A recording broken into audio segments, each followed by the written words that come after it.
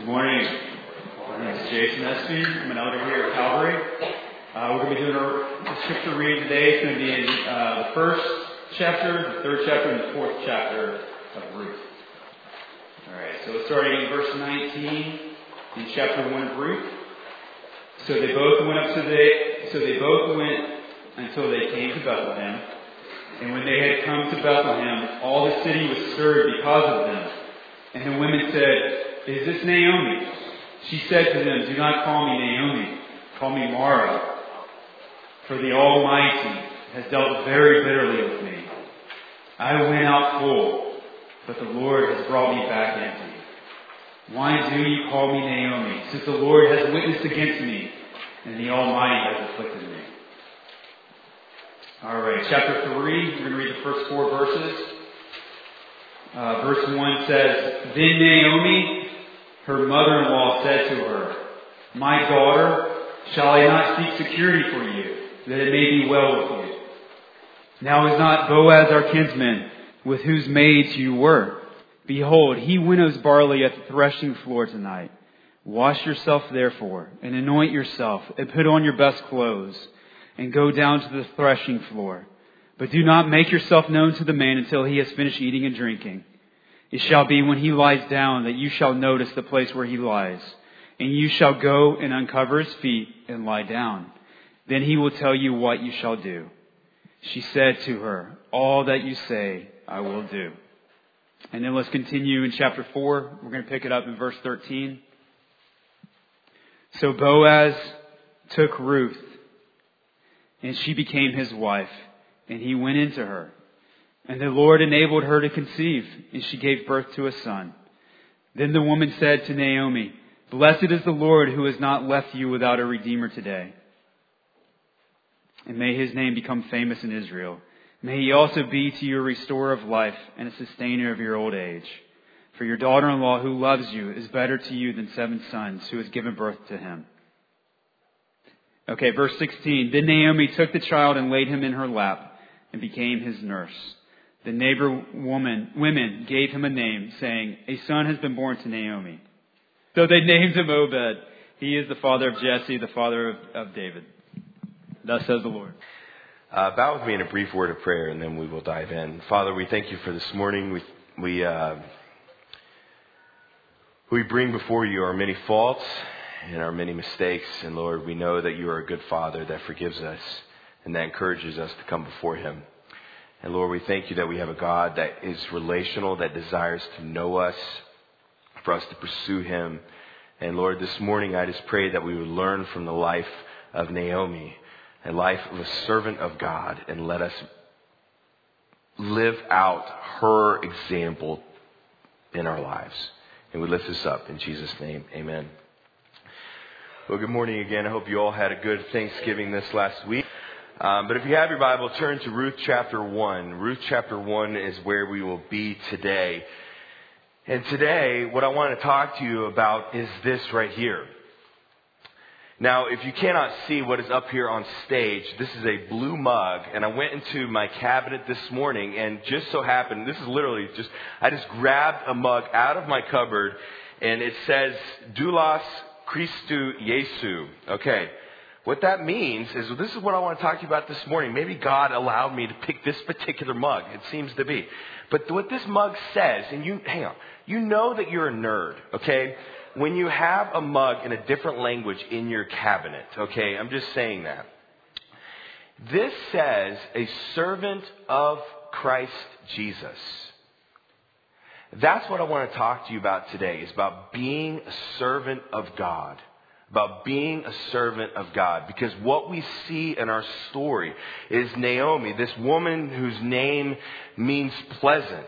She gives us the example of a servant of God, and she gives us a couple of pieces of advice.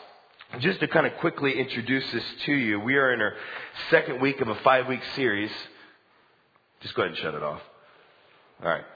So we are in a second week of a 5-week series going through the book of Ruth, and we are spending the weeks leading up to Christmas unpacking this book. And this book is twofold. Number one, it is a story of redemption, just like Christmas. Christmas is a story of redemption. But also, the reason we're unpacking this book is because this story led Jesus to be born in a little town called Bethlehem.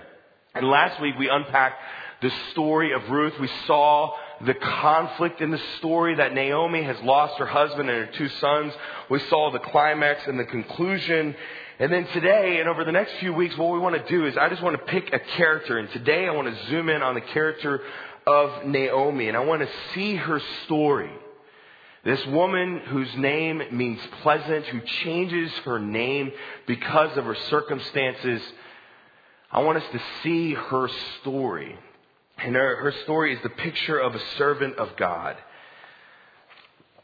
But if I'm honest, as I was thinking about just this idea of serving the Lord, we in our churches today, we have a profound misunderstanding of what it means to be a servant of God. We have a profound misunderstanding of what it means to be a servant of God. And that is, in my opinion, a root cause of dysfunction in our churches in America. I mean, think about, we have some misconceptions of what it means to be a servant of the Lord. That in churches today, not necessarily this churches, but in churches at large, that being a servant of God, it entails a life of prosperity with minimal pain. Funny, I don't see that in the scripture. As Christians, we believe that being a servant of God is voluntary or optional.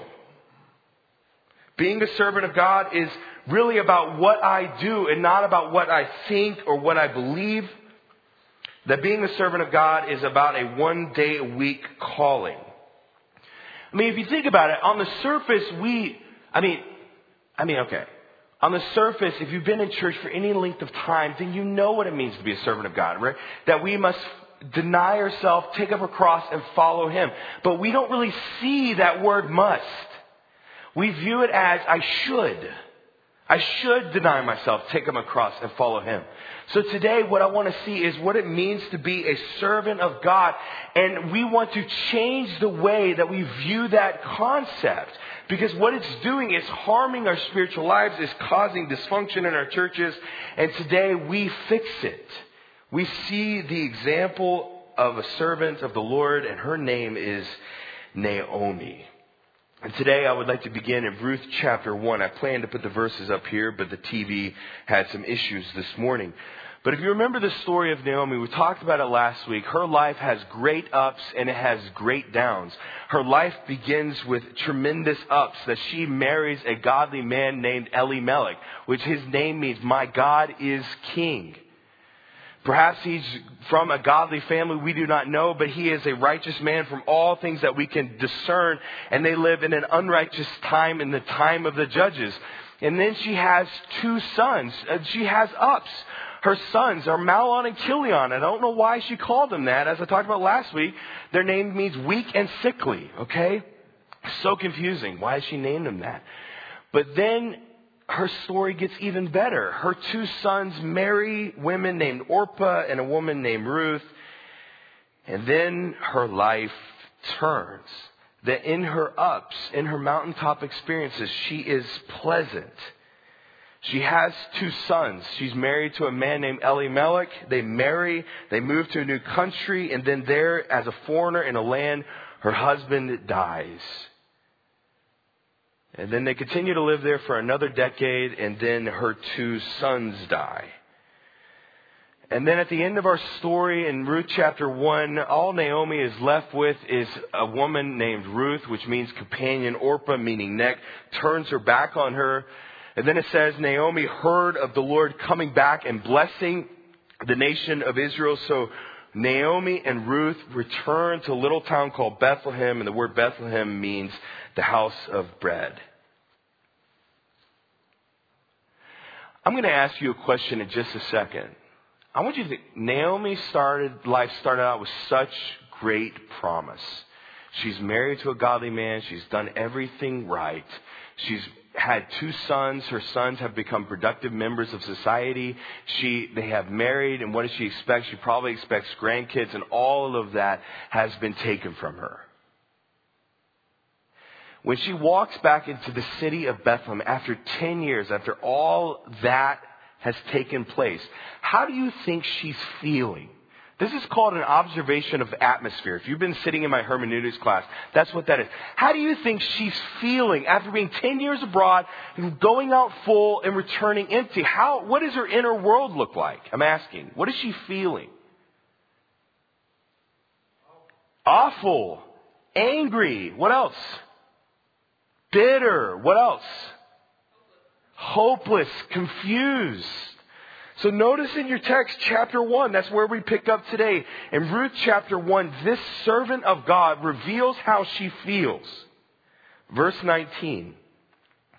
So they both is Ruth and Naomi. I didn't say both. Okay, I get teased on staff for that one. Both. So they both went until they came back to their hometown called Bethlehem. And when they had come to Bethlehem, notice this next part. All the city was stirred because of them. And the women of the village said, "Is this Naomi?" So after 10 years abroad, they ask, "Is this Naomi?" She returns. And think about it. She went out as a family of 4. She went out with a husband and 2 sons. She's returning back to her hometown after 10 years abroad. And then notice what it says. When they had come back to Bethlehem, all the city was stirred. The whole city was stirred. Why? I mean, the town of Bethlehem is not like the city of Huntsville. We sometimes view cities in the Old Testament as this gigantic city, but it's really a village. And think about this. I mean, if you were here last week, then you know the story of Ruth. Her 2 closest relatives live in the city of Bethlehem, right? So Boaz and the other closest kinsman redeemer. What does that probably tell you about the town of Bethlehem? That number 1, it's probably small because they found the closest relative, but also number 2, probably the vast majority of the people that live in Bethlehem are probably related to Ruth. So it's like a family reunion. Okay, so Naomi has been gone for 10 years. She walked out as a family of 4. Then she returns to this village of all of her distant cousins and relatives, and she returns with only her daughter-in-law. And notice the entire town is in a stir. Of course they are, because her life has changed. They're probably expecting Naomi to return with a couple of grandkids, and then she shows up with this woman named Ruth as her daughter-in-law. On Thanksgiving Day, we were sitting there talking at my house, and there are 2 prominent themes in the book of Ruth. One of them we talked about last week, of God's redemption. And then my father-in-law pointed out that also this book talks about the faithfulness of God. If you had lived abroad for 10 years and you walked out as a family of 4 and you returned as a widow and motherless woman, how would you be feeling? You would be feeling like God has forgotten you, that God is absent. Notice how she feels in verse 20 of chapter 1. So Naomi said to them, "Do not call me Naomi." Remember, Naomi means pleasant. Call me, say that word with me, Mara. For the Almighty, notice that, for the Almighty has dealt bitterly with me.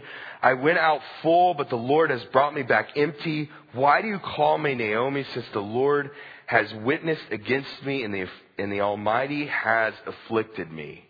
Wait a second. Who does she blame for her problems? Who does she blame for her affliction? God. And the Almighty has afflicted me. Can I just speak? This is kind of off script, off notes. Is that okay? Is it okay to blame God for your afflictions? Everybody say yes. If you've ever been angry with God, guess what? That makes you normal. Okay? We idealize everything, but if you are really struggling with whether you can be really honest with God, then read this story or read the Psalms. Naomi turns her name from pleasant to bitter or Mara, and of course she is angry. But I want you to notice, what does she call God? She calls him what? Verse 20. Do not call me Naomi, but call me bitter. Okay? For the Almighty has dealt, she's interesting with her name. She called one son sick and one son weakly, and then she calls herself bitter. For the Almighty has dealt very bitterly with me. Verse 21, I went out full, but the Lord, notice that, all caps, has brought me back empty. What does she call God? She calls him Almighty, and she calls him Lord. All caps. Now, I'm a bit rusty in my Hebrew, but I went and looked up this word Almighty, and it is the Hebrew word Shaddai. And of course, the all caps Lord is the Hebrew word Yahweh. The word Shaddai is a name that God gave to himself in Genesis chapter 17.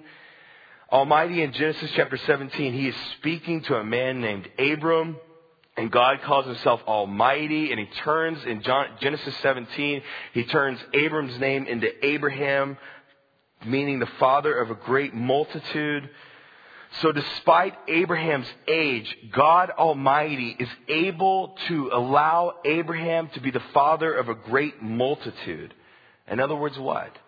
When she says Almighty, she is saying that God is sovereign and he is in control. Therefore what? I blame him for my problems.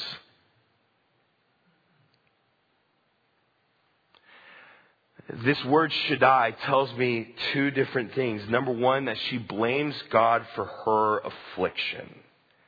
And rightfully so.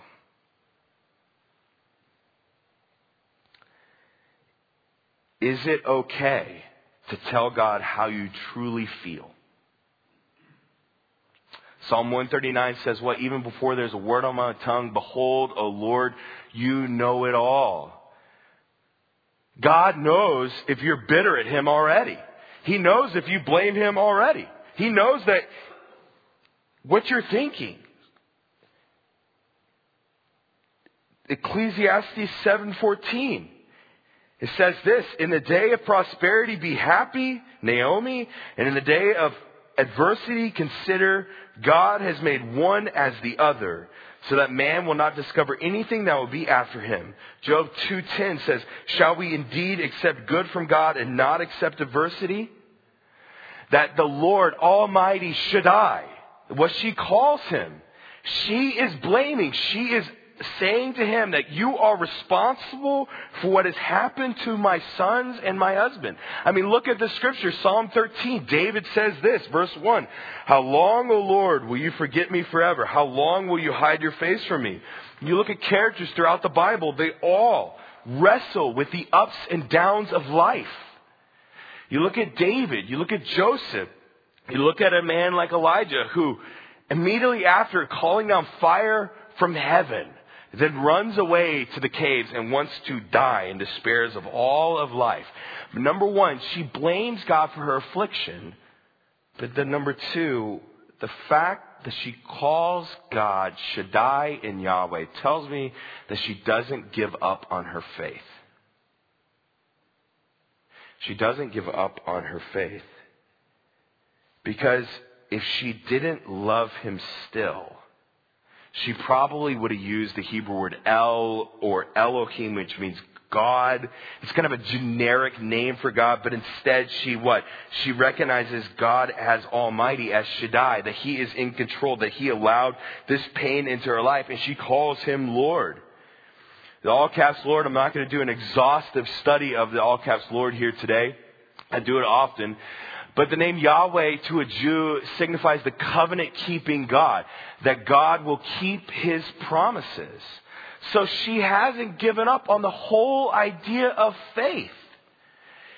Principle number one, I plan to put it up here. A servant of God in times of prosperity and ups, be pleasant, enjoy. Why? Because downs are coming. Amen? If you've lived with Jesus for any length of time, then you know that that is the case. That we have great times in life and then we have valleys of despair. Am I else agree with that? I mean, yeah? But in down times, in difficult seasons, what does Naomi do? She hangs on to her faith. She calls God Almighty and calls him Lord. Our tendency in life in times of difficulty is to forgo everything. I've seen it, man. I've seen so many Christians walk away from their faith in difficult seasons. Because how could a good, loving God, what? Allow that to happen, right? But what are they missing when that happens? What are they missing when they say that? Who introduced sin and brokenness into the world? This guy, our father named Adam, that through him and through his sin that we introduced brokenness and sin into the world. God did not. So the fact that we suffer is our fault originally. The biggest thorn in a Christian's life is the problem of pain. How could a good, loving God allow so much suffering to take place? When you are Mara, when you are like Naomi, when you are bitter and struggling with your faith, what should you do? I'm going to encourage you to hang on to your faith. Just even if it's by a thread. Hang on to faith. Do not forsake the Lord. Why? Because He is almighty. He is sovereign. He is Shaddai. And He is Yahweh. He is the covenant-keeping God. The God that keeps His promises. So we see her ups and her downs. We see this servant of God. Her name means pleasant. She turns it into bitter or anger. She blames God for her problems. And that's okay. God knows you do anyways, okay? So just tell Him anyways, okay? Ruth chapter 3. But notice what she does. So here you have Naomi. She is struggling with all of these questions of life.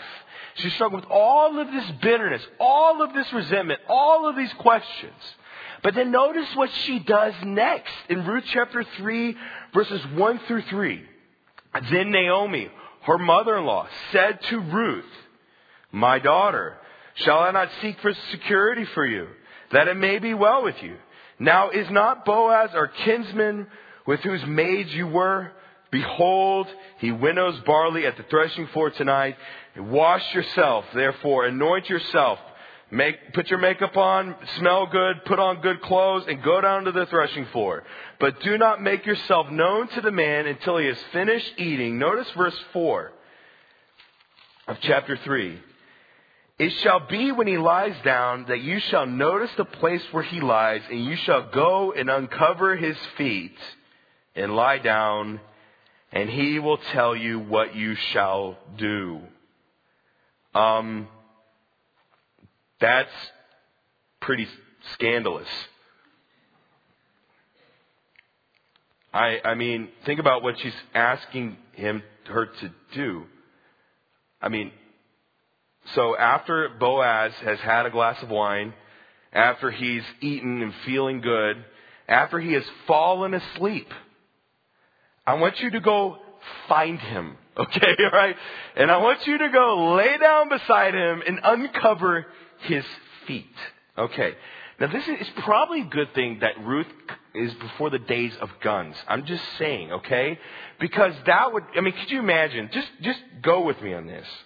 Imagine you wanted to sleep at work.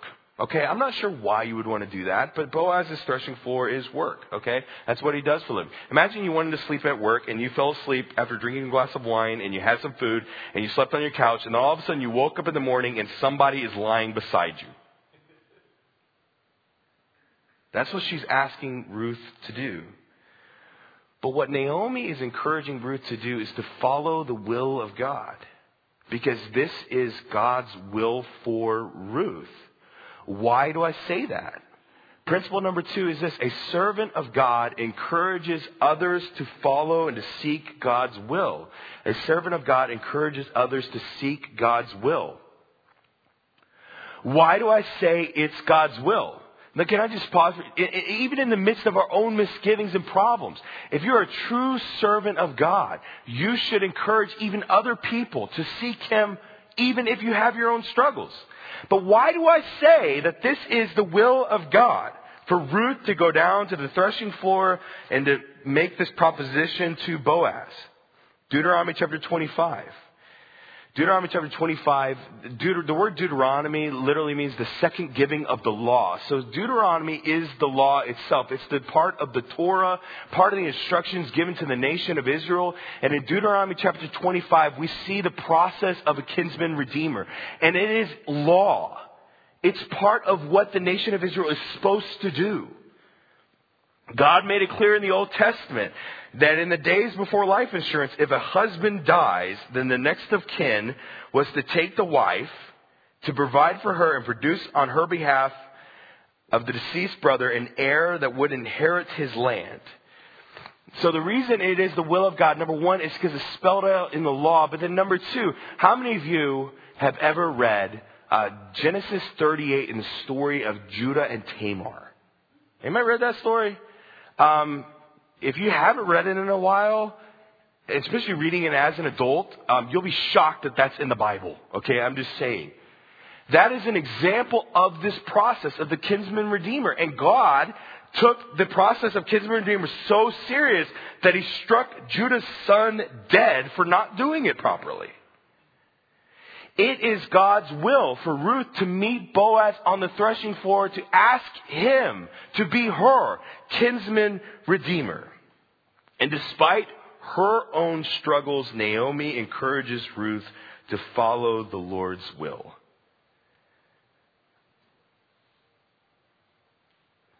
You might today have your own misgivings. You might be having a little bit of bitterness and resentment towards God. You might want to be changing your legal name to Mara. But despite it all, you should encourage other people to also follow the will of the Lord.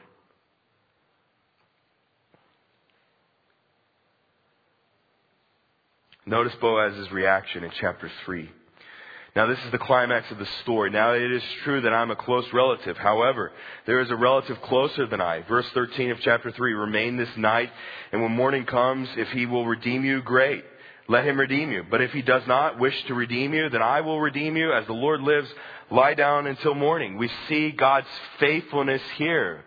That God has provided a kinsman redeemer to Ruth, somebody to take care of her, somebody to provide an offspring on behalf of her dead husband Mahlon, to inherit the land of Mahlon and Chilion. Boaz is signing up for that.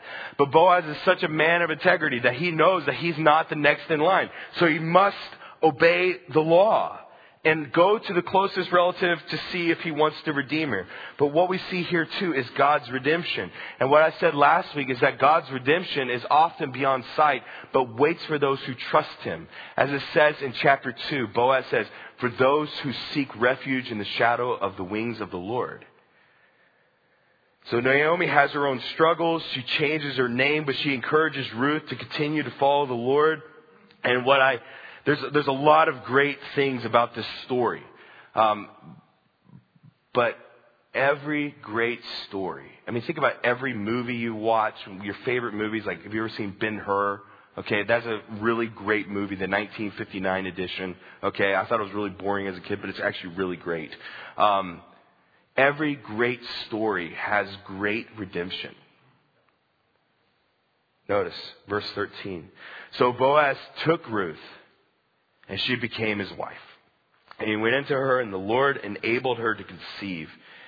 And she gave birth to a son. And then the women said to Naomi, blessed is the Lord, who has not left you without a redeemer today.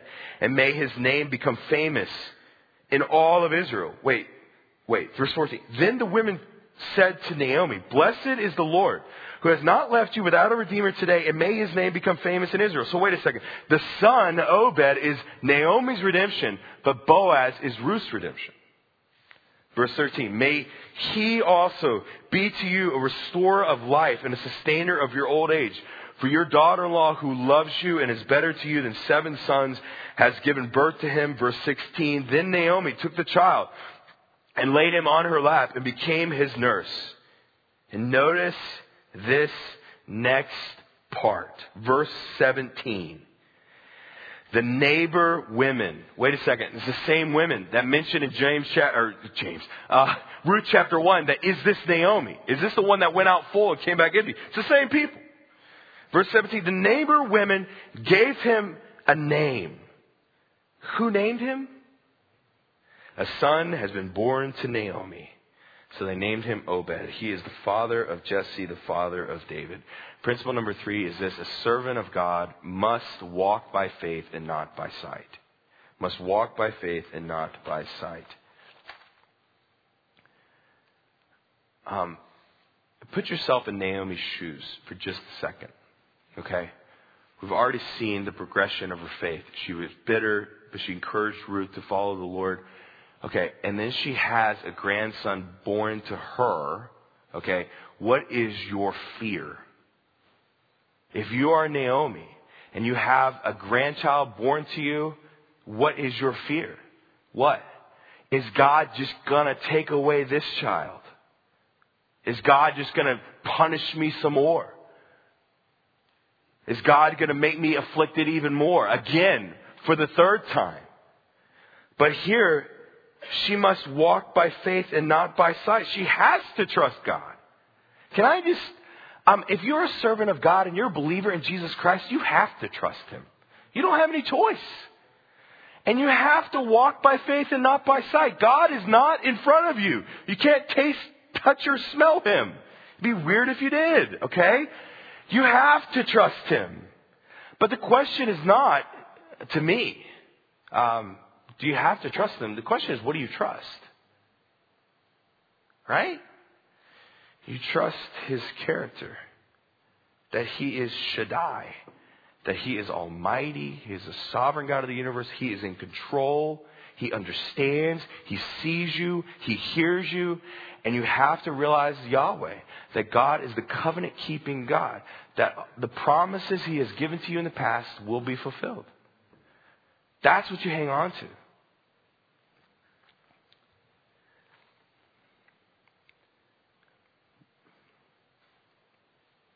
But I have a question. Where do I get this idea of a servant of God from? You know?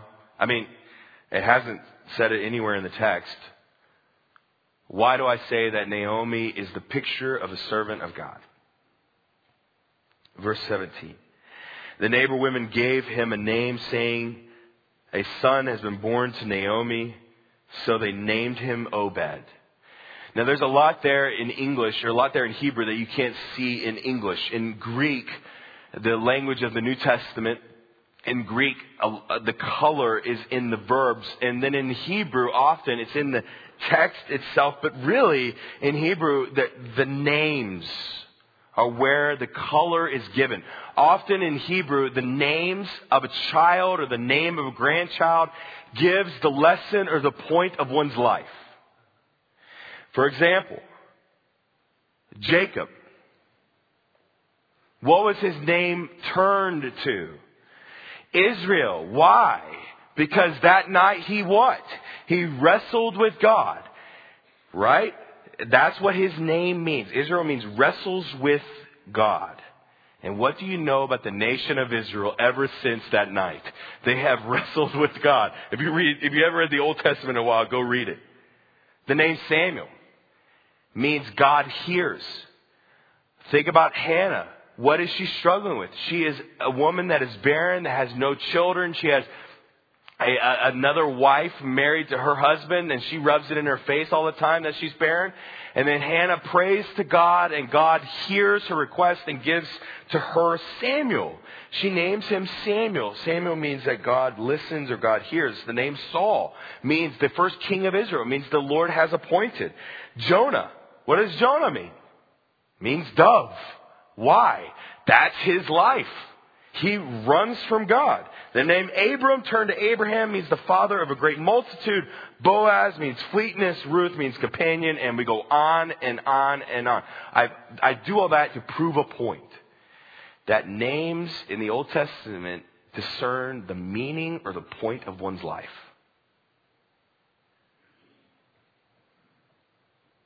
So then what's the question?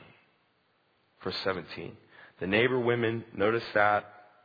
Who gives the name of Obed who gives the name of Obed? It is the neighbor women. What are they recognizing? I think that is so interesting. It's not Ruth. It's not Boaz. It's not Naomi that names him, but it's the neighbor women. It's the women in Bethlehem, in this little village. And they are recognizing something. They're seeing this woman named Naomi and her life. A son has been born to Naomi. That's her redemption. Tracking with me? So the neighbor women see this child named Obed.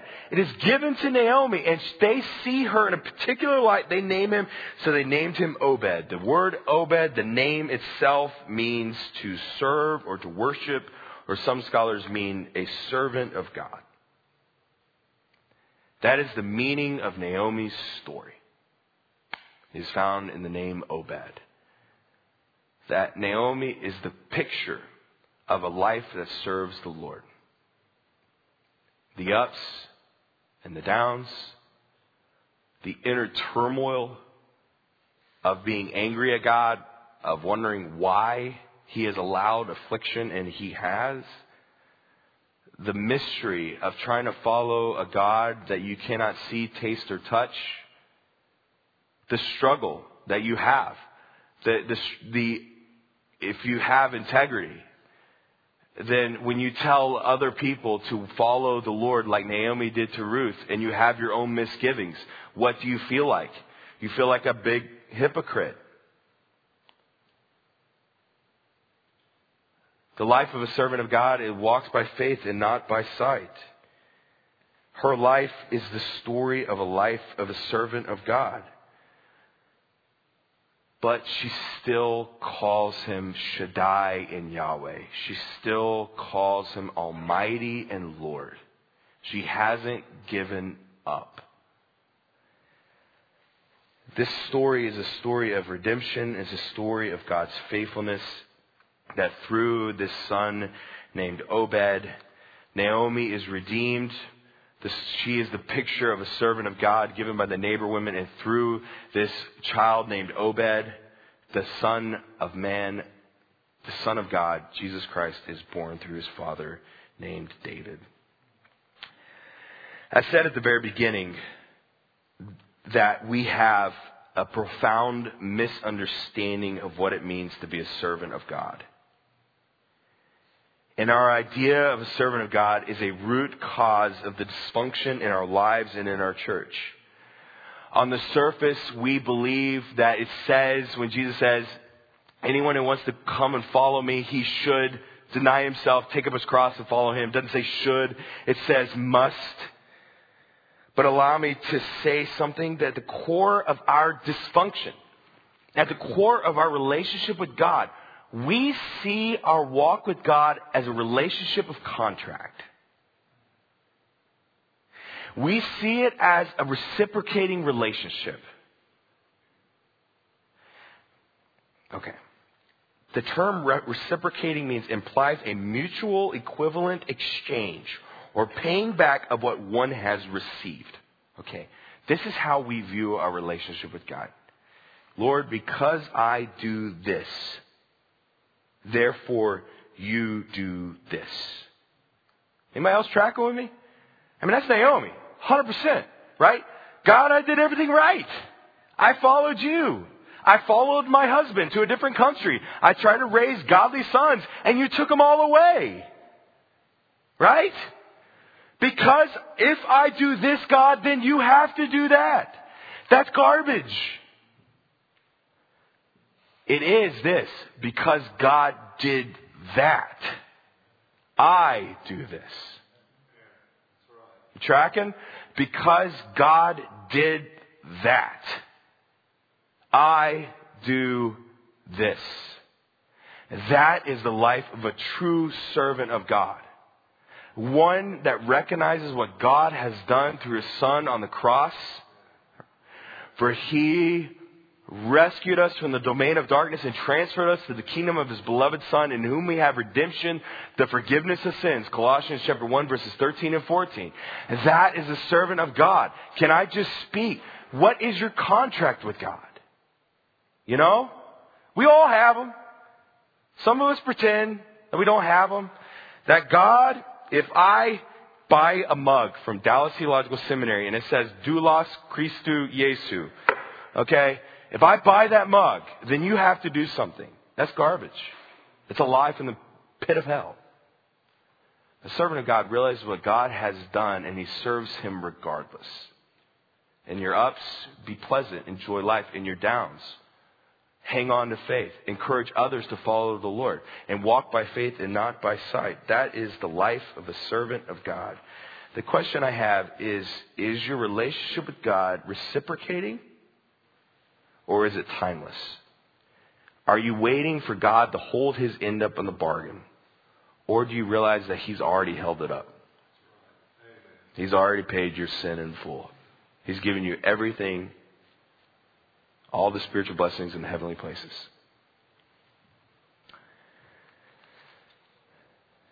My encouragement today is to be a servant of God. To look at your relationship with the Lord and to see if there are things that are interfering with you truly knowing and loving and following him.